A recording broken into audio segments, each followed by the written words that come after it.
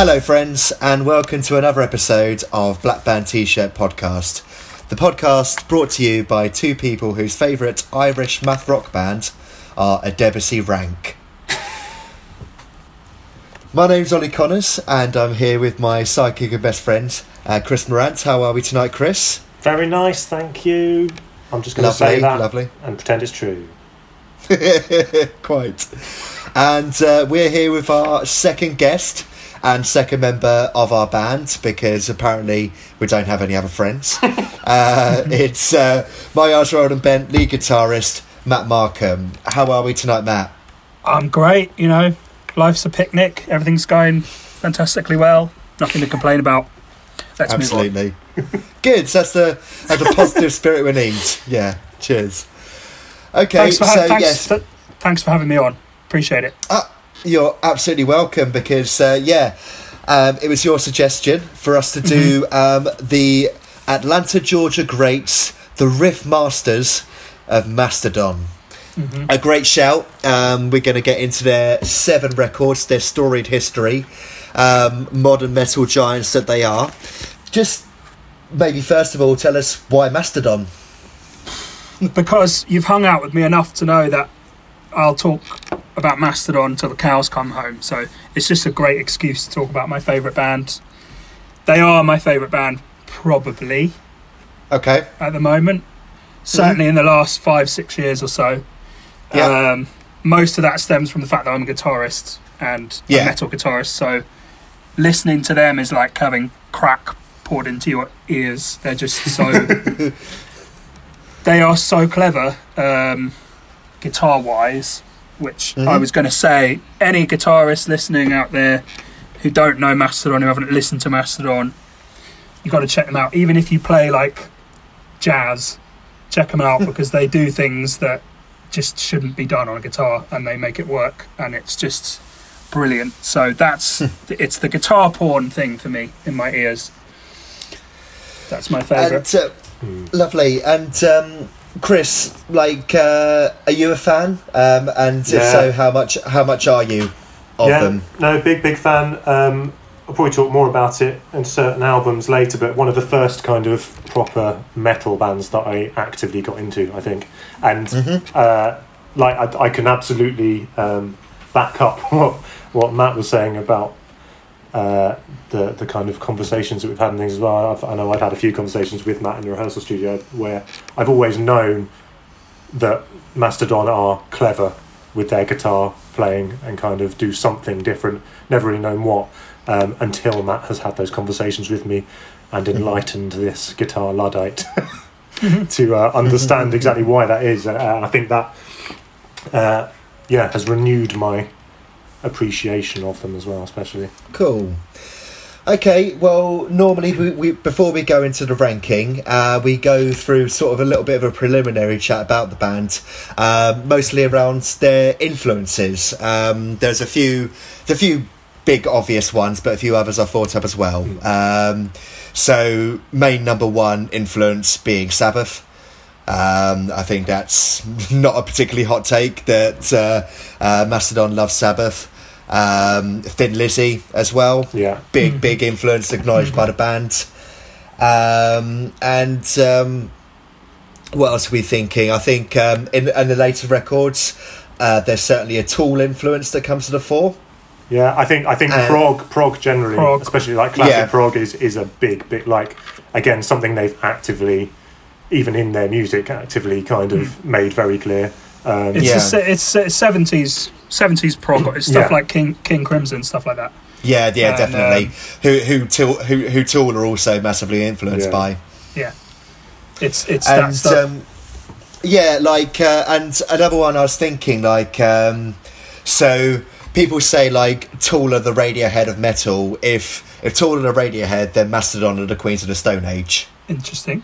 Yeah, like I said, I think there's a lot of. For me, there are quite a lot of comparisons with Queens of the Stone Age in some albums more than others. But I think another don't know. Well, yeah, surely would be an influence for any band like this, really. But something that comes through a lot is thrash as well.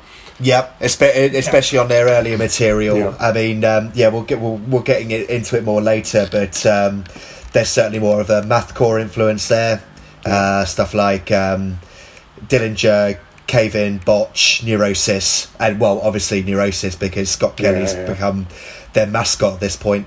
I think something that's worth mentioning as well, with kind of influences and things.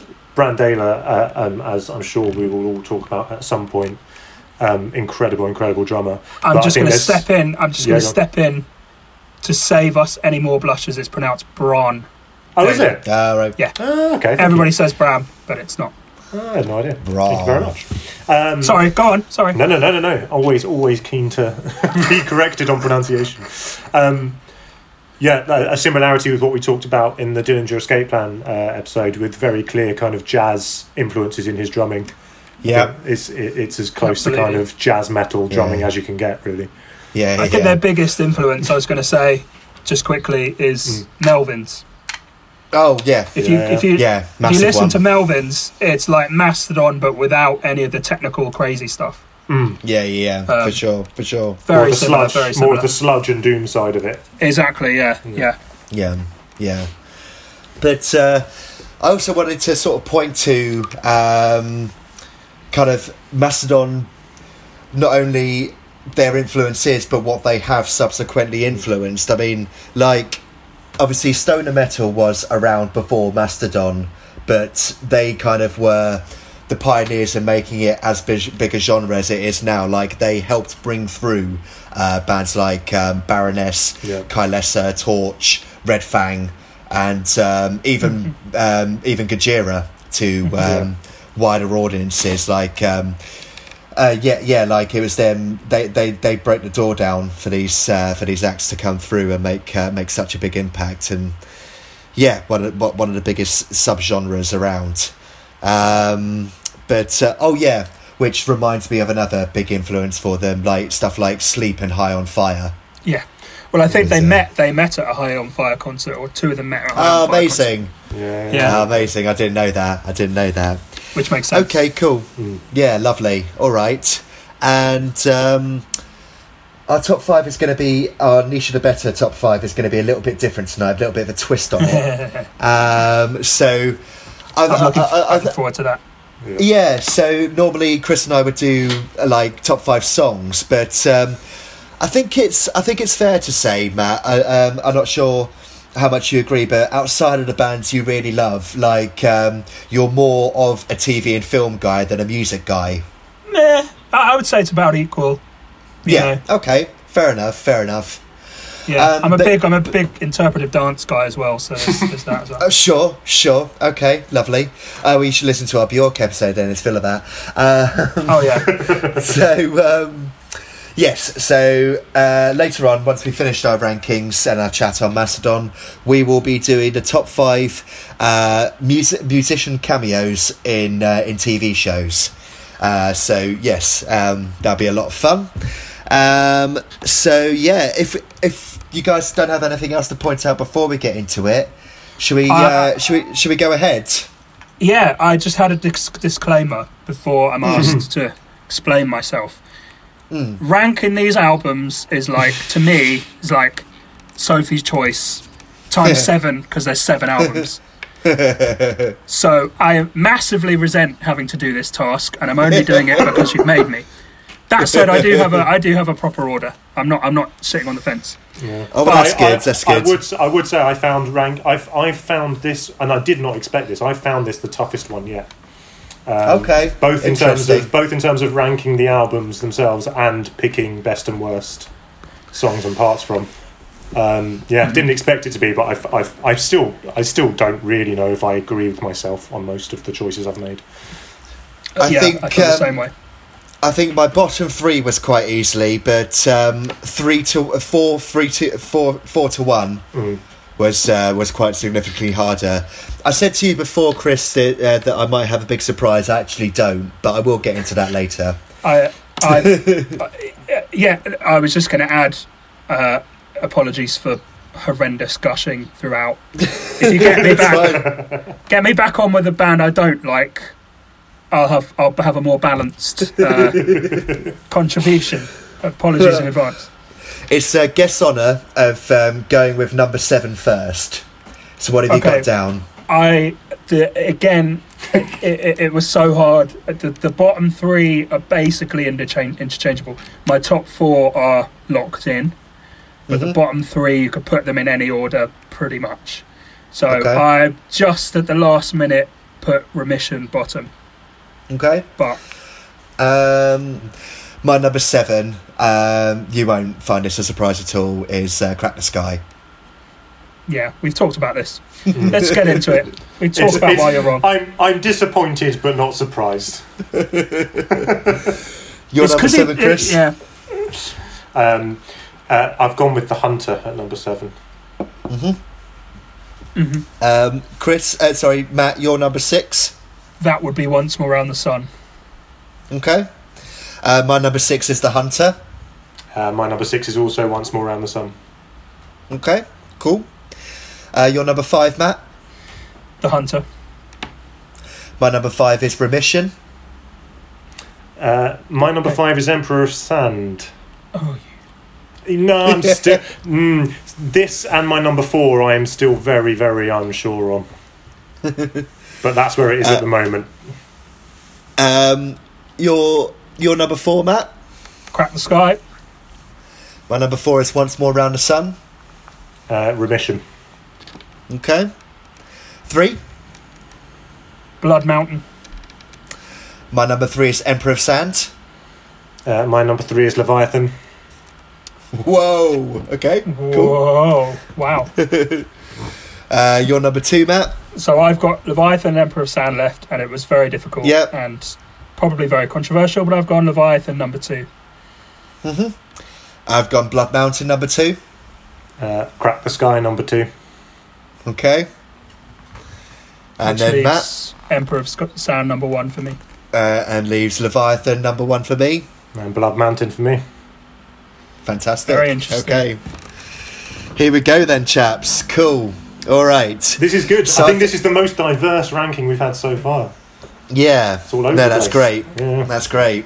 So I think the one we've sort of mutually ranked lowest, and I think it makes sense to go straight into in terms of discography, is probably Remission.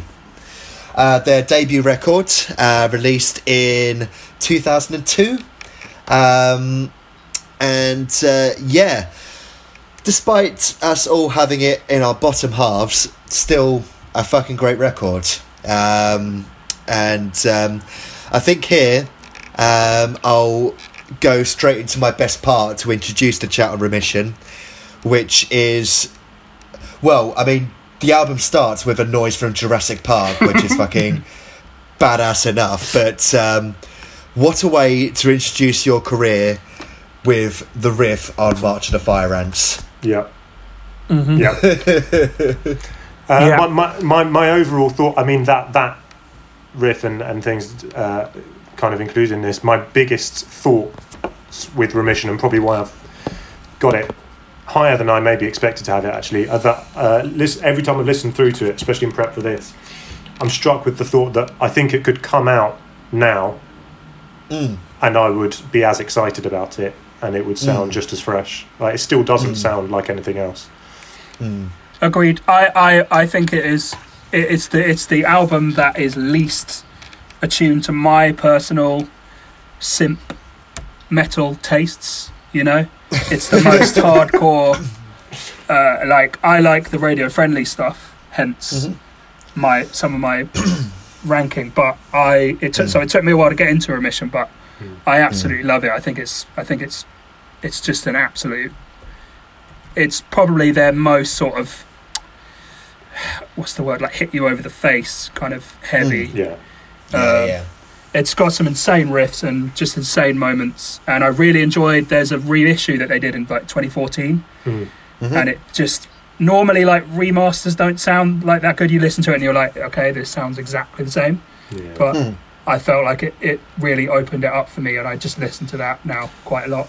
I'm exactly the same. It took me a long time to get into Remission, and I used to go and listen to it ever since I got into Mastodon, and just never really get on with it. And I think the production was a big part of it. And I wasn't into anything that heavy for a long time. But the more I've listened to it, and especially listening to it for this, I realised how many of the songs I am familiar with just from going back and revisiting it so often. So yeah, it's taken me a long time to appreciate, which is maybe why it's crept up on my list, because I'm still in that kind of honeymoon period with it a little bit. Okay, shall we go into some best songs? I think that'd be a good place to start with this. I've got kind of it's a toss-up for silver and bronze between these two. I think both Old Nessie and Trilobite are excellent instrumentally. But my gold medal is actually going to Elephant Man. Oh, cool. Which I think is the highlight song of this record. What about you guys? What are some of your favourite songs from this album? I pretty much agree. I would put Old Nessie number one. I had Old Nessie down as number one. I like Trilobite a lot. I think it's really good. One of my first Mastodon songs I ever heard was Mother Puncher, so I kind of like that. And there's some crazy stuff on that. Like, that's the one song where you can kind of hear where they might go into it. There's a lot of crazy, intricate guitar stuff, heavy riffs in Mother Puncher. Mother Puncher's my bronze, I think. Okay. And Old Nessie my silver. I've actually got March of the Fire Ants as my top. Excellent. I just love every moment of that song. It's wonderful. And where strides the Behemoth straight after it as well. Lovely.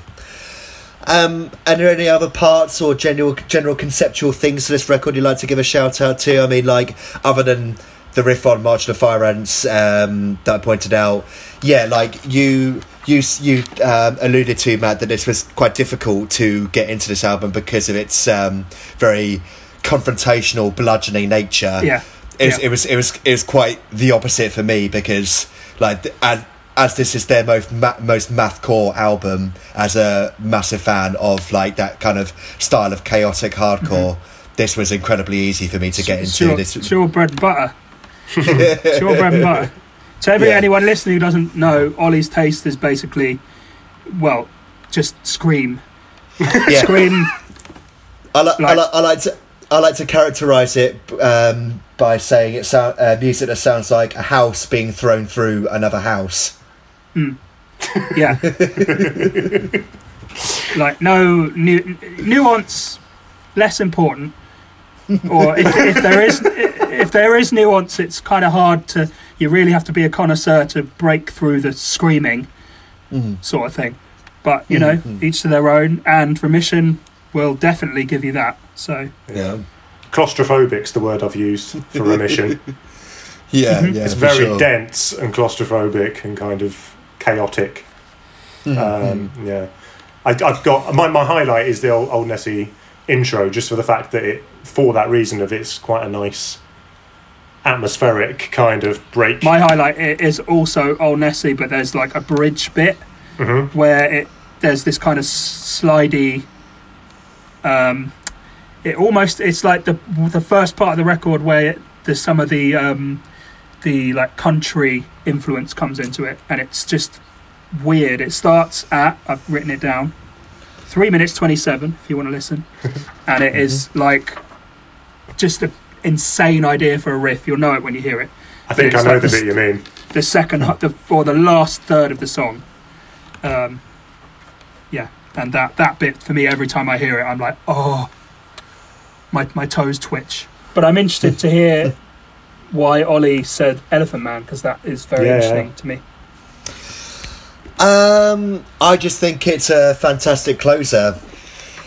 I think why I like Elephant Man is linked to maybe my worst part of this record, which is that it's quite one-dimensional vocally, and I think it was important for them on the closer to be more experimental vocally, which they are, and I just think it's a really interesting song to close out the record, and points to where they'll go in future really well, and begins one of Mastodon's little mini obsessions with their lyrics, with that of Joseph Merrick.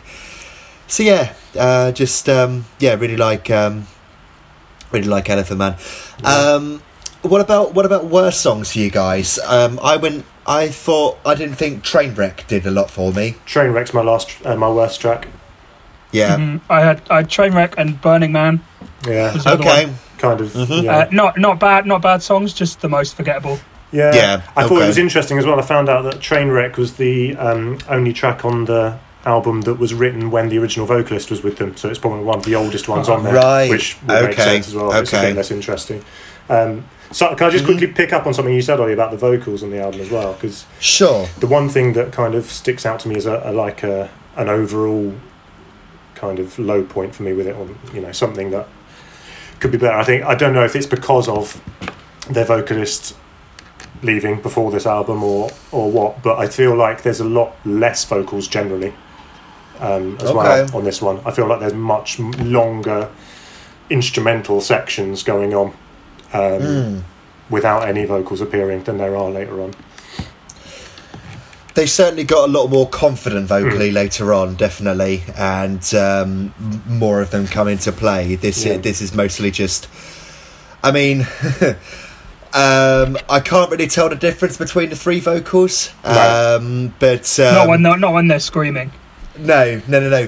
I mean, even later on, I can't place which is Troy, which is Bron, and which is which is Bill. I don't really know, but this is all very much just a hoarse scream. And is that Troy? Probably. Well, Brent used to do that, but Brent, right? It messed his voice up. Okay, right. And he hasn't screamed like that for a few records now because of that. I didn't realise that was the reason. Yeah. Yeah. Well, all of them, they found it was screwing with their vocals, so that's partly the reason why they stopped. I think because it's a very, like all the vocals, especially in those early albums, are very unique, aren't they? And they are very screamy and stuff, but they're in a completely different way to anything I'd heard before at that point as well. I know the term like caveman metal and things was thrown around for a while, like which made them really added to their kind of originality and things. But absolutely, because it's not a conventional way of doing it, I can see why that would. Yeah, wreak havoc. What about you guys? Before we move on, have you got any particular lowlights? I had the heavy sections of Trilobite, which I know you two really love, but I just found them slightly unsatisfying, not quite living up to the promise of the verses. I find the verses really interesting and kind of Fair enough. I don't have a specific low point. I just feel that there's not enough guitar solos or kind of crazy technical stuff that I love them for. It's very kind of, power riffs, and it's great, but it is, as you said, it's not very dynamic. Not even I'm not even talking about the vocals, I'm talking about the guitars as well, and the general kind of sound. There's not much dynamism there. I think like I pointed to with the vocals, I think that came with confidence later on. But the other thing I would say quickly is there's no Scott Kelly track. Yeah. Right. Okay. Which is always a bad thing for me because they're always my highlight. Yeah, for sure. It's like when Mark Lanegan isn't on a Queens of the Stone Age album. Exactly. Absence is sorely noted. I did get to the point with that where I was like, can he just join as an extra vocalist? Can he just join the band? Because his vocal works so well with them as a band every time he's there. I think the problem is that he's better vocalist than all of them, I think. Yeah, probably. That style. Anyway, cool. All right, and I think next we'll move on to the Hunter. So yes, this is the follow-up to Crack the Sky. Interestingly, I think Chris, you were there as well. Sonosphere 2012. It was a bit 2011. Yeah, I can't remember what year I went. Yeah. But they did this in full at Sonosphere, and bit of a weird choice. Remind me, Matt, where did you have this in the end? I had 5th, but interchangeable with my other 2, so that you could put it 7th. Yeah. But yeah. But and I had it 6th, and Chris had it 7th. So yeah, why don't we like The Hunter, guys? Because this is meant to be a big record for them. My biggest thing, the reason I've got it last, is I feel like it is the most directionless. I feel like it's very much them trying things out, putting the feelers out a little bit. I've seen a lot of praise for it, and that it's them bringing all their different elements together from the albums before it, which I get, and I get why they'd want to do that, but I feel like it kind of dilutes all of them slightly. I feel like that it's the album. I mean, if after Crack the Sky, which is the most insanely adventurous, kind of just so like dense and crazy and proggy. Yeah. This is them. This is a reaction to that. It's them taking the foot off the pedal and going, look, we're not going to lock ourselves in a room for 2 years and just torture it. Like, let's write some lighter stuff. Yeah. That is easier to play, and that is maybe more fun to play even. And shorter songs as well. There's not a lot above sort of 4 or 5 minutes here. Yeah. So exactly. This is maybe sort of to some extent kind of pop Mastodon a bit. I've said could you class this as like arena metal essentially? Like, there are certainly arena metal parts to it, definitely. The first thing I've said in my notes is back to the big riffs, essentially. Like I think Curl of the Bell was probably their first like radio hit. Yeah. All the heavy lifting is a stadium chorus. Whatever. Yeah. Curl of the Bell got them on Jules Holland as well. Yeah. So let's go into parts first, because my best part and worst part are interlinked. I think the first 2 on this record bring back sort of what I call fun Mastodon, back with a bang. But I've got, for my worst part, that the drop off to quite turgid Mastodon is quite quick after.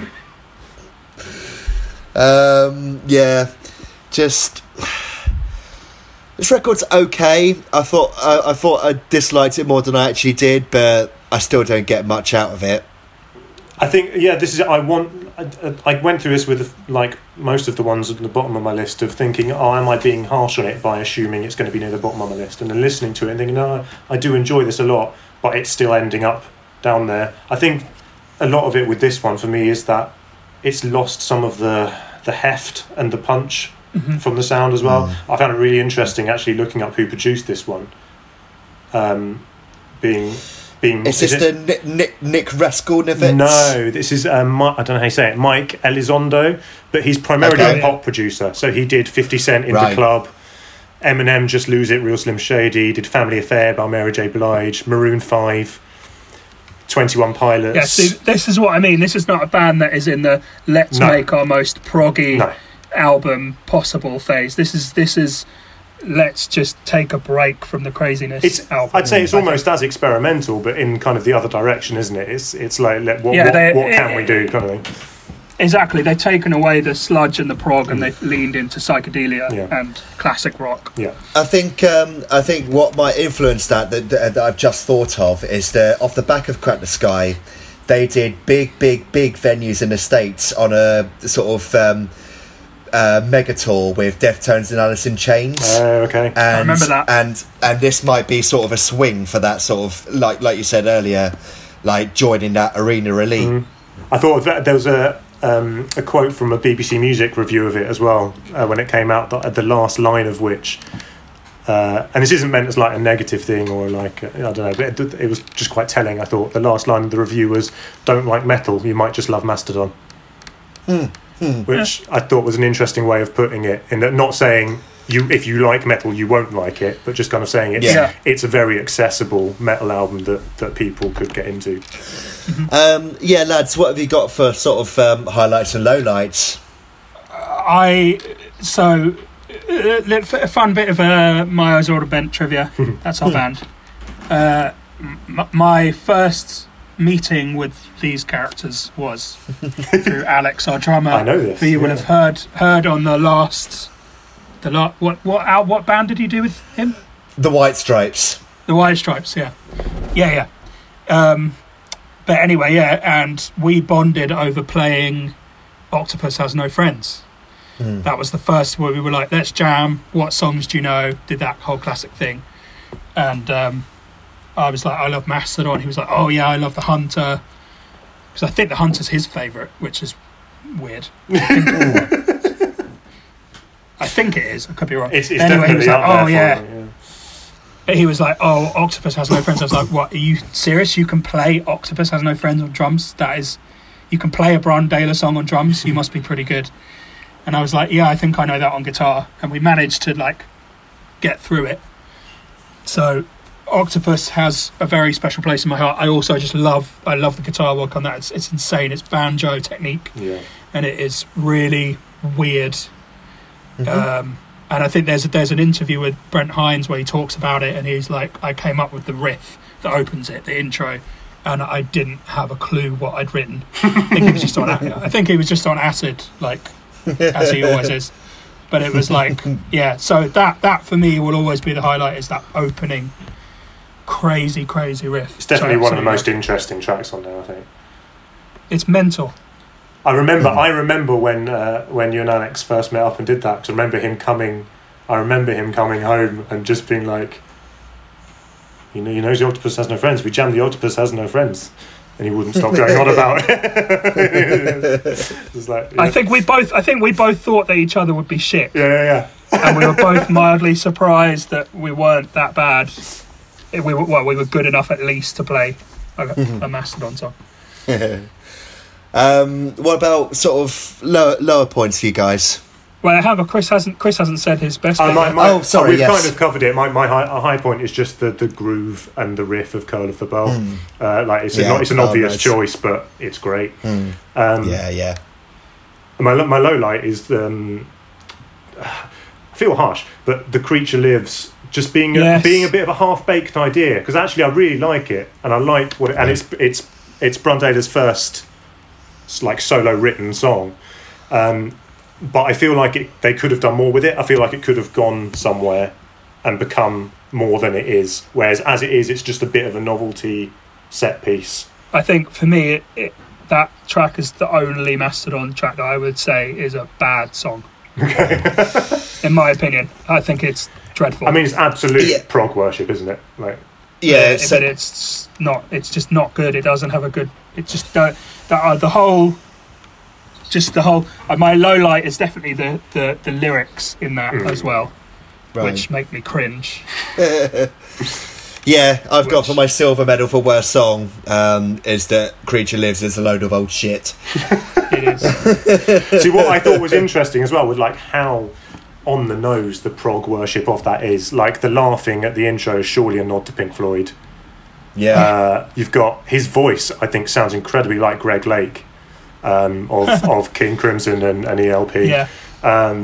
So I think, I don't think they or he remotely tried to hide the fact that it was his statement of love. But this is the thing with Mastodon, is that they don't shy away from doing stuff like that. No. They will go full. So when it works, it's great. But then it's that line, isn't it? And I think that track for me just went too far. I bet there are people out there who love it. Yeah.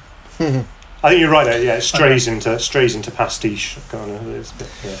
I thought both of you guys for sure would say that your worst moment on The Hunter was the wow before The Creature Lives. I quite like that bit. I don't dislike the song, actually. Yeah, I just think it could have been more. So what have you got for your worst song, Chris? Dry Bone Valley. Just feels a bit filler. Really. It's interesting because that was a single. That was like the second single. single. I was surprised. I found that out after I'd kind of listened through to it again. It surprised me. What about you, Matt? I mean, Dry Bone Valley is probably a good shout for one of the worst. I used to really not like Thickening, but now I really like it. It's weird. But yeah, I love the Sparrow as well. I think the Sparrow is brilliant. Very emotional. If you know the whole story behind the album is that people that they loved kept dying, and the Hunter is referencing Brent Hines' brother who died on a hunting trip. Just dropped dead of a hunting trip. So they do that. They'll put in stuff, and then the Sparrow is about the wife of their manager who just died, and her life motto was "Pursue happiness with diligence," which is the lyrics on the Sparrow. So it's a beautiful song. Really nice guitar stuff on it. Although, so I mean, you've just pointed out there, making me feel bad for what I've got for my worst song. Well, no, it's not the Sparrow, it's the Hunter, the title track, which is about Brent's brother. As we covered in my ranking, I don't like Crack the Sky very much, and the Hunter might be just as dull, if not duller, than most stuff on Crack the Sky. We're gonna get into an argument about this, but the thing I've said about the Hunter is exactly that like what it's about is a shame, because it is unfortunately quite boring as a track. That's really funny, because I had that as my runner-up for best song. Oh well. Okay. What else have you got up there for best then, Matt? I have my top 3 were Octopus, Hunter and Sparrow. Okay. What about you, Chris? What have you gone for your best songs? An observation on the Sparrow that I've made, something that I have to mention at this point as well, is the fact that so I found out that this album was recorded at Sound City Studios. Oh, cool. Obviously famous studio in LA, the one that Dave Grohl did the documentary about and everything. Yeah. I looked again, I do this every now and then, but made me again go and look at the list of albums that have been recorded there, and it is just phenomenal. Unreal. But obviously the famous thing about Sound City is kind of that unique sound that albums managed to get being recorded there, and I feel like the Sparrow is the track that I've heard that the most, maybe because it is one of the more classic rock tracks on the record and things as well. But I quite appreciated that. Just a quick mention for the very, very silly song titles of Blasteroid and Stargasm. Come on, boys. You're better than that. My best track, I've gone with Spectrelight. Nice. It's a good one. Just love it. Or as they apparently rename it, Spectralight. Oh really? Okay. That's what they say in the chorus. I see what you mean. Yeah. Spectralight. I did notice that. All the heavy lifting is up there for me as well. Yeah, classic. A song literally about lifting things. I thought that had quite a Blood Mountain-y vibe to it, that track as well, actually. Yeah, definitely. Yeah, I had all the heavy lifting up there. Spectralight is probably my silver medal, but best song had to go with Curl of the Bell. It's an anthem. Yeah, it is good. It's bigger singles come later maybe, but Curl of the Bell was their breakout hit, which is unfortunate given Leviathan is my number one, but still great song, and will be a live favourite for years and years to come. Oh yeah. Okay, lads, I think we're done there, and I think Chris and I were discussing the next record we've ranked mutually probably lowest is Once More Around the Sun, the record that follows up The Hunter. And this continues their relationship with Brendan O'Brien from Crack the Sky. Yes, so... it doesn't. This was the Nick Raskulin. Right, okay. I know him mostly from his work with Foo Fighters. Yeah. He's done Foos, Evanescence, Deftones, Coheed. Nice. Yeah. So big metal. Yeah. So I think it makes sense to go straight into my my best part of this record, which is Tread Lightly as an opener. Yeah, it's great. Man, oh man! Like, if they don't introduce their live set with this forever, they're going wrong. Like, I've got Tread Lightly as an opener. Barnstorming Mastodon are back, baby. and that the first three are excellent. In fact, yeah, absolutely. I think that's what I thought. The first three are all fantastic, and the best that they've done that kind of full-on classic rock melodic side of what they do with a bit of heft. And then I find it's a shame that on the title track it then kind of feels like it's just doing the same again, not quite as good at that point for me. But yeah, interesting that you love Tread Lightly so much, because I do think that is one that struck me as having a very old school Mastodon feel to it, instrumentally especially. Yeah, just a fucking storm of riffs and amazing Brondela drums. Yeah. It's an absolute stormer out the gates, absolutely. What about you, Matt? Any particular highlights you want to point to straight away? All of those. My favourite moment on the album is the end of Aunt Lisa. Okay. There's that band. There's a band called the Coat Hangers, whoever they are, and they're the girls that sing that chant over the end of that track, and the whole lead in to that, which you can hear from 2 minutes 53 until the end, is the coolest thing I've ever heard. Like, I just love that whole riff, and I just think it's insanely cool. I love that song as well. I do remember that section of that song being the first like part of this album that stood out to me on first listen. It's so catchy. Like, it's one of the hooks that you just get in your head. It's an earworm, that bit. I love it. Yeah. And I really love that moment. I love the intro/outro to Chimes at Midnight as well. That weird, like... Ollie is pulling faces that make me think he thoroughly disagrees with us. And I'll tell you why. It's because they're using an EBow there. And if you know me, you know I love an EBow. No, we were on positives, but I might as well do it now that you've mentioned Aunt Lisa. The way she sings "Hey Ho, Let's Fucking Go" just really irritates me. Oh, man. Okay. And it's... Yeah, like, I get it. Like, it's quite obviously meant to be a chance-along moment for the live show. But just that, like, sarcastic way in which she sings it, and quite nasal. I think there's, like, 4 of them singing it, but yeah. Yeah, don't like it. I love it. I love the riff underneath. There's this crazy kind of slidey riff underneath that is really clever. So you're wrong, but that's fine.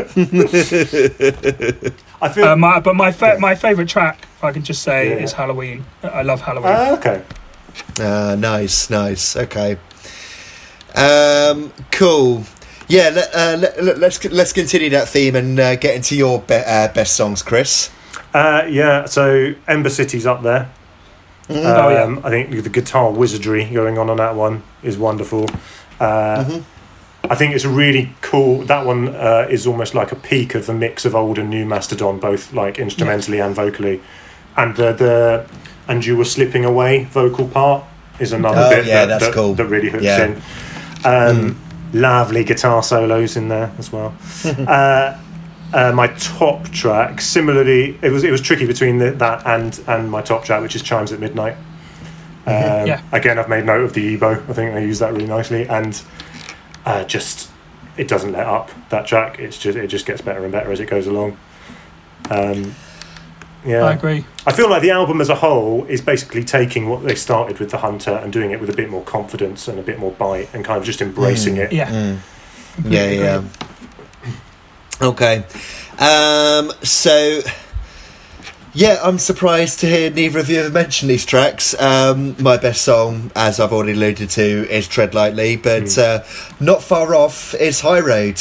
Yeah, it's a great... I've put... it's up for me. It's up there with Lucifer's Rocking Chair for best slow headbanging song. Yes, that is why that is a mass. That is why I love that riff. Yeah. Is just unholy. You can't help but pull that face. Unbelievable. If you like, you could a corpse would nod along to that. And that chorus has been stuck in my head for weeks now. Listening back to the discography. Yeah, I think High Road's an absolute banger. I think High Road, and I imagine you're going to mention the Motherlode as well. I feel like both of those choruses are where they really actually for the first time properly hit that kind of vocal melody sweet spot. Got an interesting story about High Road, which leads into one of my worst parts. Like, it's just an interesting little butterfly effect. Okay. So, High Road was up for Best Metal Performance at the Grammys, but lost to Tenacious D's Dio cover. Can't remember which song it was, but it's Tenacious D doing a bit of a shitty Dio cover. But they were then nominated again a couple of years later for Sultan's Curse, and won that time. But they were up against Code Orange, who I'm not a massive fan of, but that would have been such a huge moment for hardcore for Code Orange to win a Grammy, and they were hot favourites going in. But obviously, the Grammys decided, we'll give it to Mastodon because they lost a couple of years ago to. That's what award shows are like. That's why award shows are bollocks. And like what the fuck does like famous film actor Jack Black care about a fucking Grammy? It's true though. It's like, oh, Leonardo DiCaprio should have had an Oscar by now. Let's give it for this movie that it wasn't his best movie. It becomes almost a sense of inevitability about it, doesn't there? Like, regardless of what. So you can guarantee in 10 years when Code Orange have become like old hands, they'll win one at the expense of someone better. Yes. So. Lowlights. I think I've already delivered both of mine. I'm going to go for worst song as Asleep in the Deep doesn't achieve much over its 6 minute runtime. Yeah, I feel like it gets a bit meandery eventually. Yeah, I'd agree with that. I like it. I think it's good, but it wouldn't be. It'd be in the middle. Middle. If I was ranking every track, it'd be in the middle. My worst would probably be, I'd say something like Feast Your Eyes.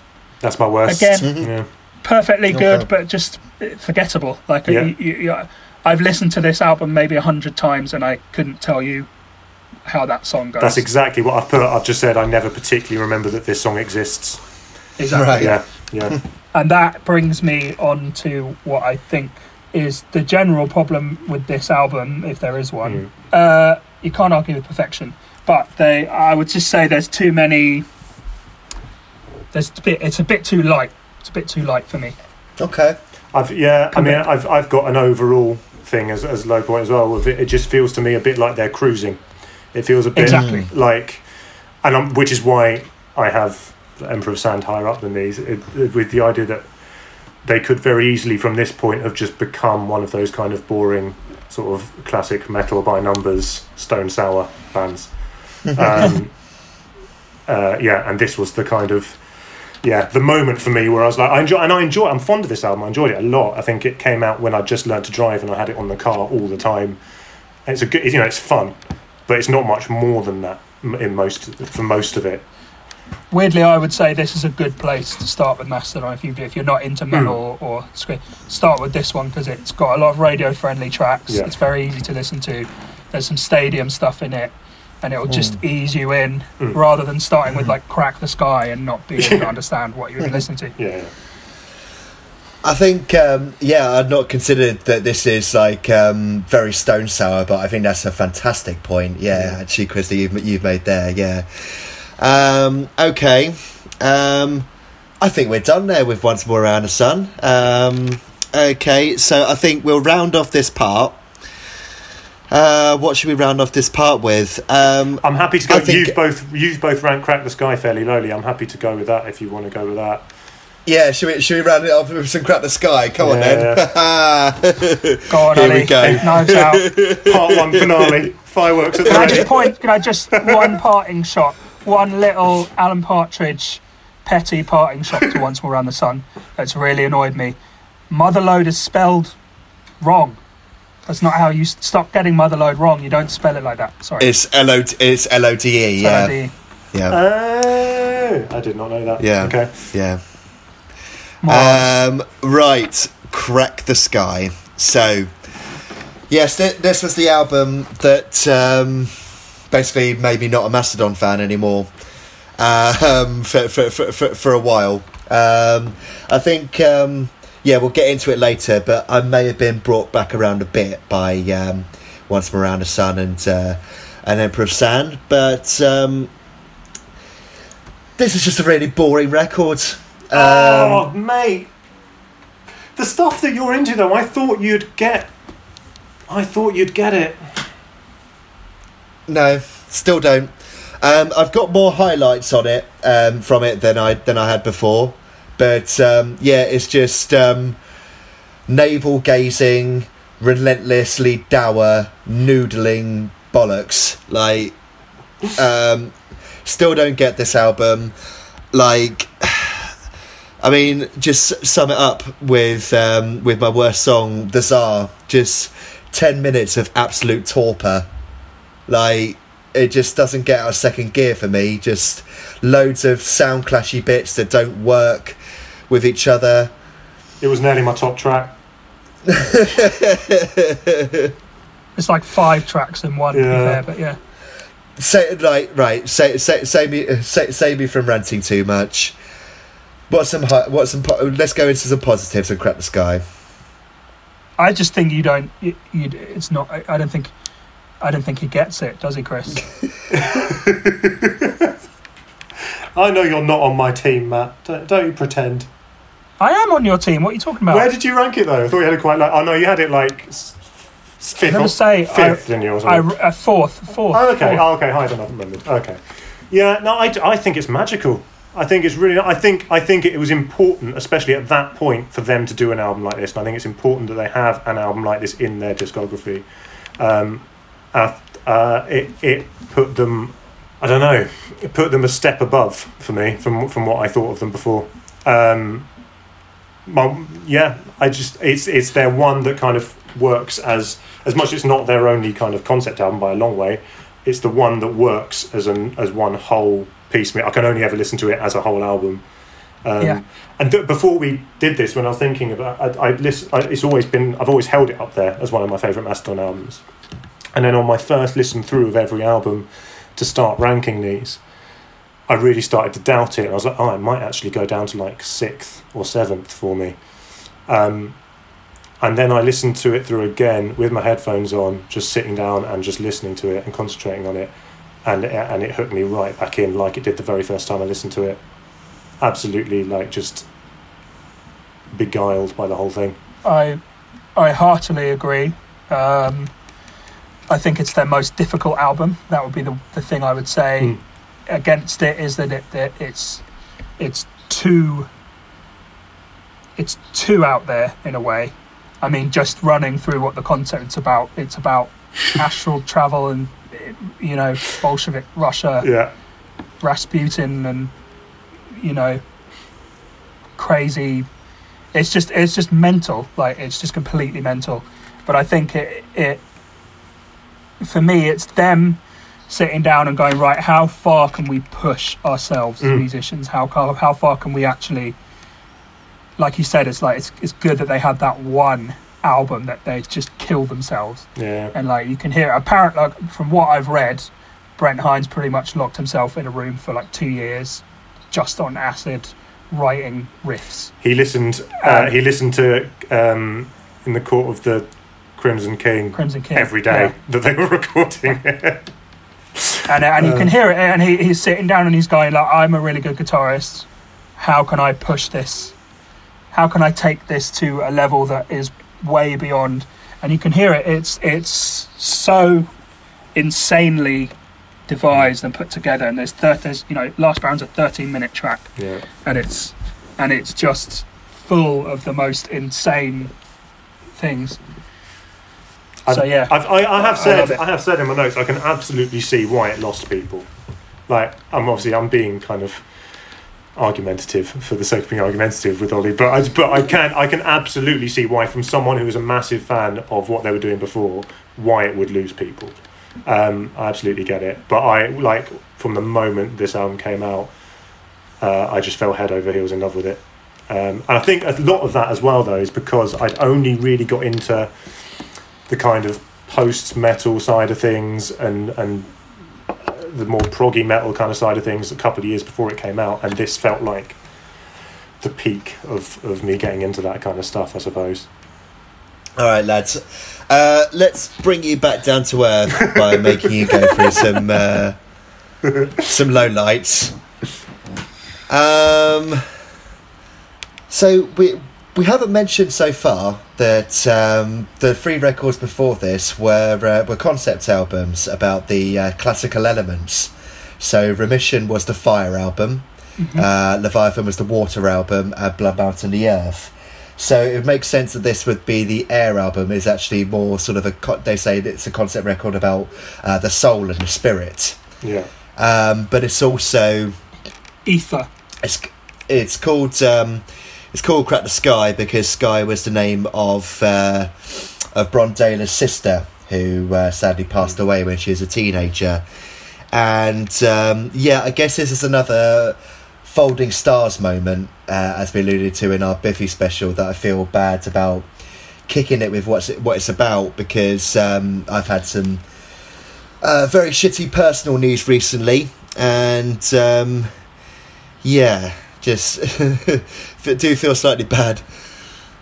Still giving it a kicking, but I still don't like this record. No, if you don't, you don't. You know, it's one of the. I feel like if you were going to pick one of the albums in their discography that would divide people, this would be it. Absolutely, yeah. It's not for everyone.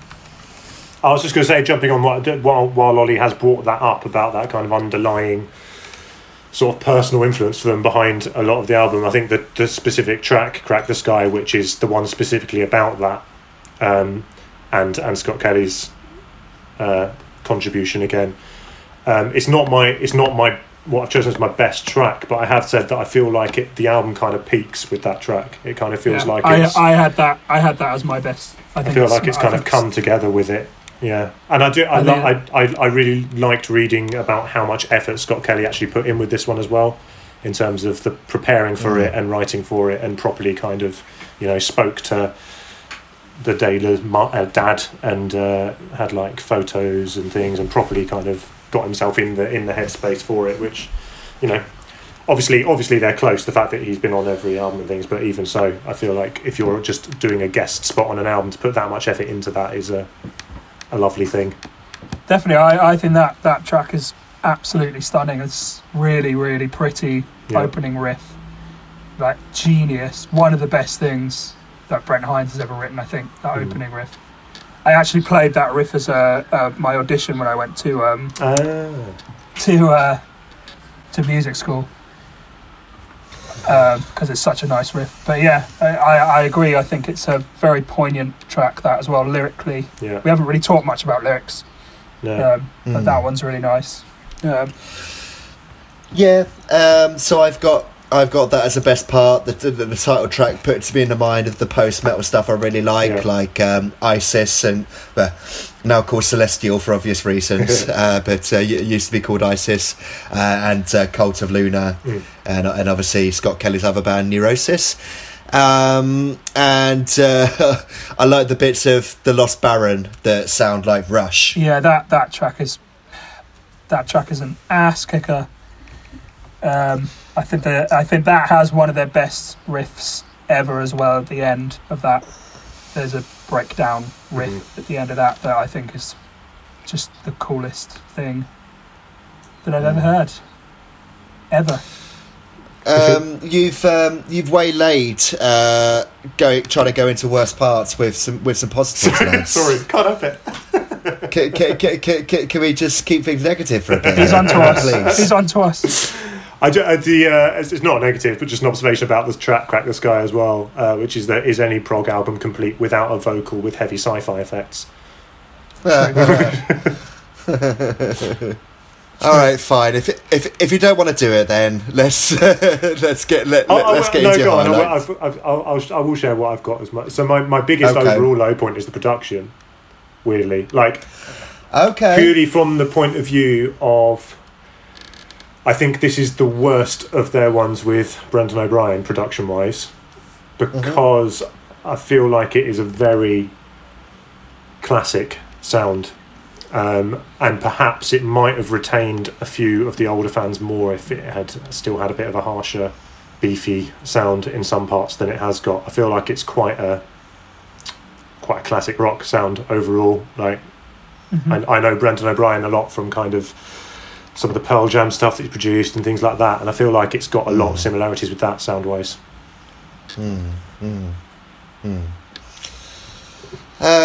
Okay, well, for best song, I've got the Divinations. Signals the start of fun classic rock mastodon, even if it is blatant Sabbath worship. It's got that. Divination's got that really cool banjo bit. Yeah. And Matt, am I right? I was trying to remember. Matt, was it you that told me about the fact that one of the guitarists was a banjo player or learned banjo before guitar? Yeah, Brent Hines was. There's a really funny picture if you can find it. You Google Brent Hines banjo before he had a beard, obviously, or like facial tattoos, and he's the most like hick, like deliverance, like with a banjo, like teenager, and it's massively informed his playing style. I was going to say it goes a long way to explaining why they're so different guitar playing wise. You would never know that unless you played, and this is maybe possibly a bit where Ollie's falling down a little bit. I think for me, I can look at the score or the tab of Crack the Skye and just get lost in it as a guitarist, because it's so weird. It's just so weird, and that was what I feel Crack the Skye is. It's the one where they pushed it with the like banjo stuff at the beginning, and the whole of the Last Baron is just mental, and I just feel like that maybe that's where Ollie's missing. I could be wrong, but yeah, there's a lot of with Mastodon. It's not just they're not just influenced by thrash or like Sabbath, or there's all these weird. There's like a lot of country in there. There's a lot of country, especially on Cold Dark Place, and like any Brent Hines written stuff. There's loads of country guitar in there, which is really nice and interesting.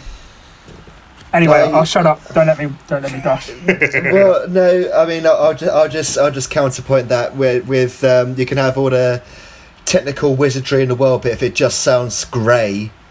Well, this is the thing I was going to say, right? I feel like I get what Matt is saying with that, but I can't read music, and I don't. That's very much a head appreciation of it. It's a head album. That's what I mean. But my appreciation of it is definitely a heart appreciation. Oh, really? Okay. Yeah.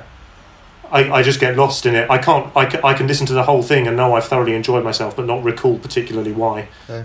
I feel like for me it's their thinker. For me, it's their head scratcher. It's the one that makes me go, okay, well, what the hell is going on here? There's so much stuff going on. It's so densely packed. It's about 30 riffs in the Tsar.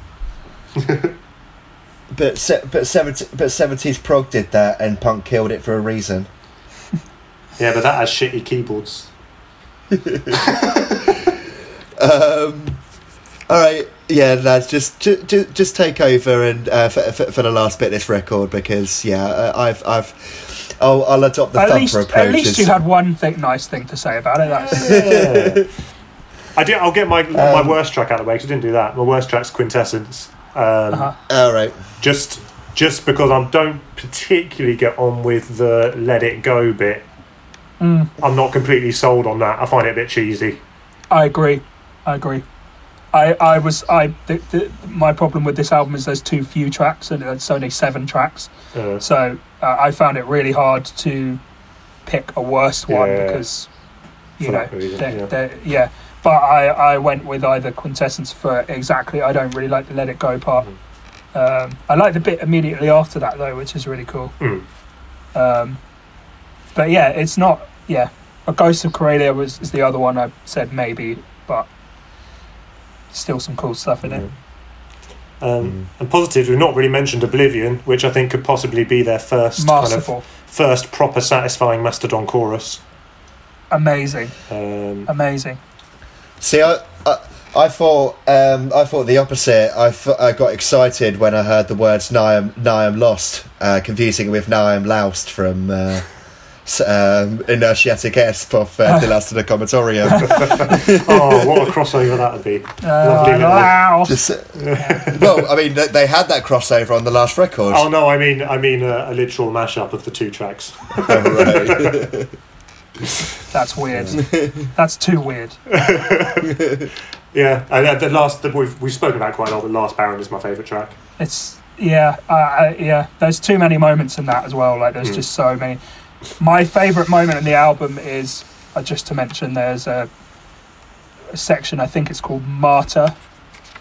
Yes. The Martyr section of the Tsar, and it's the bit where he's saying spiraling up through the crack in the sky. Yeah. Bit, and there's this incredible like 70s prog guitar solo that he does, and it's just like I don't understand how you could listen to that and not just have your brain fall out of your ears, Ollie. That bit's amazing. It's at 7 minutes 43. Yeah, I've said that bit is like some of the most riffs on this album are in that track and that part of that track particularly. And it has this incredible build up to it, and then it just drops you in. Like the rest of the track has been really proggy and riffy, and then it's just a bit that slows down. There's some really nice chords on it, and every time I listen to that, I have to just stop what I'm doing and just have an orgasm and I tidy up afterwards.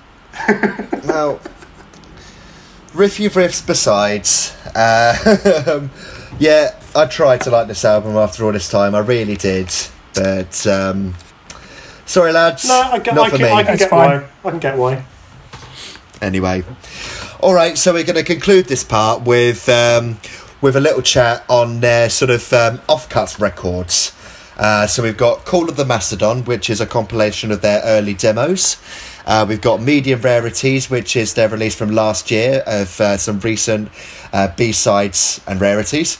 And Matt also wanted to cover the Cold Dark Sun, Cold Dark Place even, EP that came out a couple of years ago. And also a little bit on Feistodon, their record store day split with Broken Social Scene singer Leslie Feist. So I wanted to go first of all into Call of the Mastodon. So this was the one in our pre-show chat where I had a one-word note for this record, and I first of all wanted to ask Matt, do you like this album?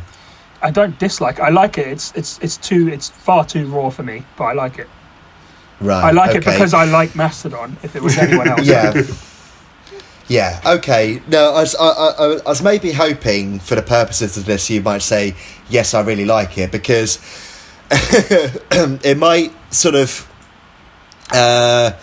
be an entry point into the kind of more extreme stuff that Chris and I like, because my one word note for this album is this is fucking Converge, isn't it? Do you think? That's a lot more than one word. Just No. My one word note was Converge. Right. See, I didn't think that at all.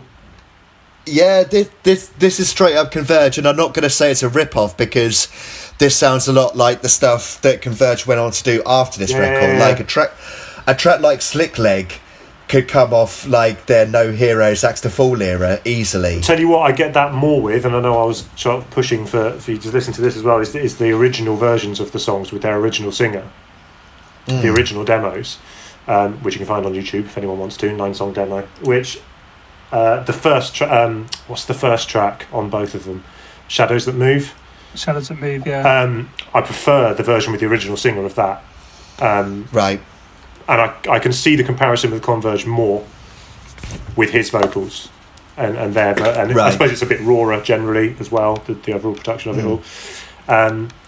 So like the reworkings of all those tracks are definitely more lush sounding and things, and overall I prefer them to the demos, but that song in particular I think loses some of its bite in the reworking of it. Okay. I quite like it as a bit of a companion piece to Remission, and like as a whole just an era of Mastodon where they didn't sound like Mastodon yet, but I still quite enjoy their sound. So Medium Rarities, their record from last year. This is more of a sort of compilation piece, a few instrumental tracks, a few live tracks. Got a few notes here. What the fuck is Spoonful Weighs a Ton? oh wait, it's a bad Flaming Lips cover. But Atlanta with Gibby Haynes and the Butthole Surfers is fantastic. Yeah. I love Atlanta. Yeah, it's good fun. I put a one-word review on this one. Pointless. Okay. I mean, yes, like it's got a couple of things we've all heard before. Yeah. White Walker is the track that they did for the end credits of the episode of Game of Thrones they were in, and Orion. We heard that years and years ago for Kerrang cover CD, Master of Puppets Remastered. I remember that. Yeah. Yeah. Had Fight Star on it, didn't it? Yeah. Yes, it did. And Bullet for My Valentine doing what did they do? They did Sanitarium. They did Sanitarium, Machine Headed, Davidian, not Davidian, fucking hell, Battery. Yeah. Anyway, yes, like, and this one on Medium Rarities is a remastered version, so sounds a bit better than that original cover. But my note for their cover of Orion is that, like, Orion, as we all know, is Cliff Burton's song, and Troy Sanders just isn't Cliff Burton. Yeah, fair. I think is the first track is the only new track on it, isn't it? Fallen Torches. Yeah, well, this is my point, is that they had Fallen Torches, and then they were like, this needs to be on an album, let's put it on, and then what else can we put on? An instrumental version of this.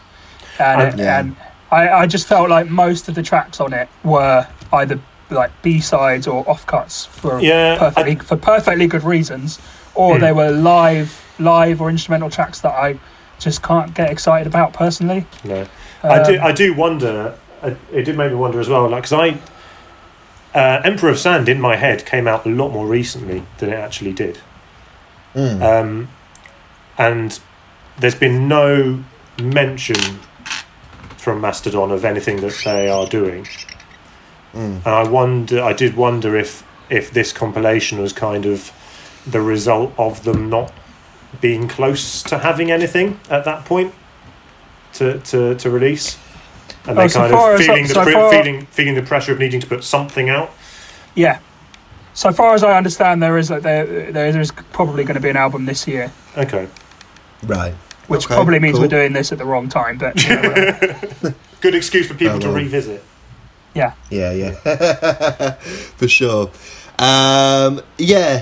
Nothing else there on Medium Rarity. So, lastly, want to do Cold Dark Place, which read some reviews for, and they were sort of ecstatic about how interesting and experimental this was.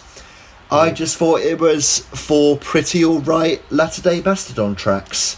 I'd go anything further particularly than that. special about it. I'd go further than that. I say there is 4 tracks of the bit of latter Mastodon that I don't really like, to be honest. So the story behind that EP is it's basically Brent Hines' breakup record. I think he wrote all the tracks. Okay. Him leaning into his him being sad after a bad breakup and leaning into there's so much country on that. Yeah, massively. There's full on slide guitar at one point, which is crazy. And so it's a little mini introspective, I think, because Brent Hines has about 5 different, I don't know if you've checked any of them out, 5 different side bands, like Theme Without a Face, and I like them a lot. They're good fun. Yeah, and I have a feeling that this was like, I don't know whether this is Mastodon or not, sort of, let's put it out under Mastodon, because there's a couple of like Mastodon-y bits, but it's just a little side curio. That's the thing. I think the fact that it's just a 4-track EP, it kind of doesn't bother me that it's there. You know, it's an interesting thing to have there. If they were to do a whole album like that, I'd be pretty disappointed. But I think Toe to Toes is a great track. That is the one that stuck out to me when it came out. Toe to Toes is probably the best of these songs. Yeah, and lastly, and where we'll sign off here is the the Record Store Day split Feistodon. As I mentioned, Leslie Feist is a solo artist. Before that was in a band called Broken Social Scene, who have had about 1 trillion members, but most famous for the song 1234, which was in an iPod commercial back in the day. You guys might remember. So yeah, she was pretty stoked to collaborate with Mastodon. Mastodon were pretty stoked to collaborate with her. Listen to both the tracks. Yeah, their cover of A Commotion is fine. Yeah. And her cover of Black Tongue is all right. Yeah, I loved her cover mostly because it's as close to what I'm going to get, as close as I'm going to get to a Tom Waits Mastodon cover. Right. True. Interesting. Yeah, I enjoyed it a lot. Cool. I thought the song choices were interesting. And just it's like one of those weird Twilight Zone collaborations. Like, just what? Yeah. Okay. Yeah. I like it. I enjoyed it. Another little curio. Okay, chaps. Well, that'd be the end of part 1. And 4 albums covered there, 3 still to go. So this is a hefty old chat. Plus our Niche of the Better top 5 on musician cameos in TV shows. Of course, inspired by the aforementioned Mastodon cameo in Game of Thrones. So join us for that on the other side of this, where we'll be covering Emperor's Sand, Leviathan and Blood Mountain. And we'll see you there. Cheers everyone. Bye. Later. Bye.